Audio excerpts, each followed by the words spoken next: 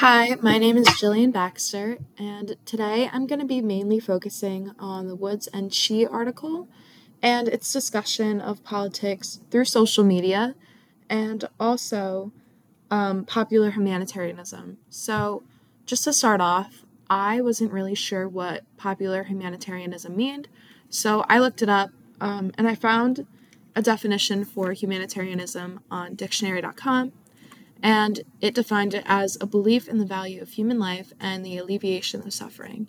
So, based on that, popular humanitarianism would just be the more widespread belief that people kind of bandwagon onto and agree with just because other people are doing it.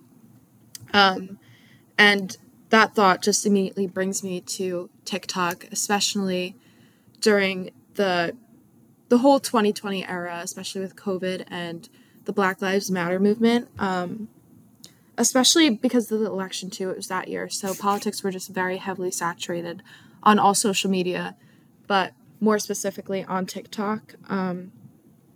But the thing is, they were all kind of represented differently on social media. Like COVID, everyone kind of knew was bad, and some people didn't treat it like it was bad and they didn't take it seriously, but there weren't many people that sat there and said, oh yeah, COVID's fine, like nobody cares.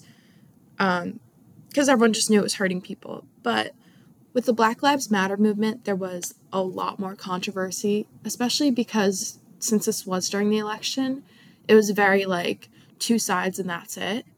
And obviously the left kind of was more pushing the Black Lives Matter movement while the right was kind of ignoring it and trying to belittle the movement and argue about it. But a big thing during this time on social media was with influencers being held accountable. I read in this article, it said, pervasive digital connectivity now means that the terms by which volunteers, tourists engage with and represent difference to and through their social networks are increasingly structured by digital logistics.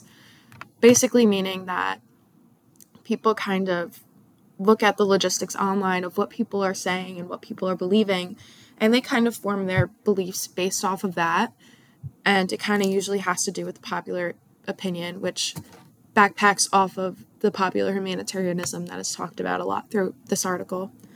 One event I remember during the Black Lives Matter movement, I think this was in 2020, Madison Beer, she is a singer and an influencer, mainly on TikTok. I guess she was held accountable like every other influencer to speak on the topic of Black Lives Matter. But people were skeptical that when she went to a protest, it was a photo shoot because she did bring photographers with her. She stood on top of some kind of platform, it might have been a vehicle, and she held her signs up in the air and took pictures and then posted them on Instagram.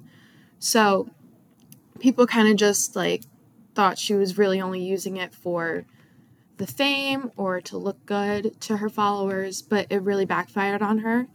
And as soon as I read the title of this article that said doing it for the gram, that reminded me of her immediately. And another thing with Instagram during this time was the Blackout Tuesday, which was meant to help the movement, but it backfired so poorly because people were just posting black screens on their Instagram grid. And with that, they just did the hashtag Blackout Tuesday and then a hashtag BLM.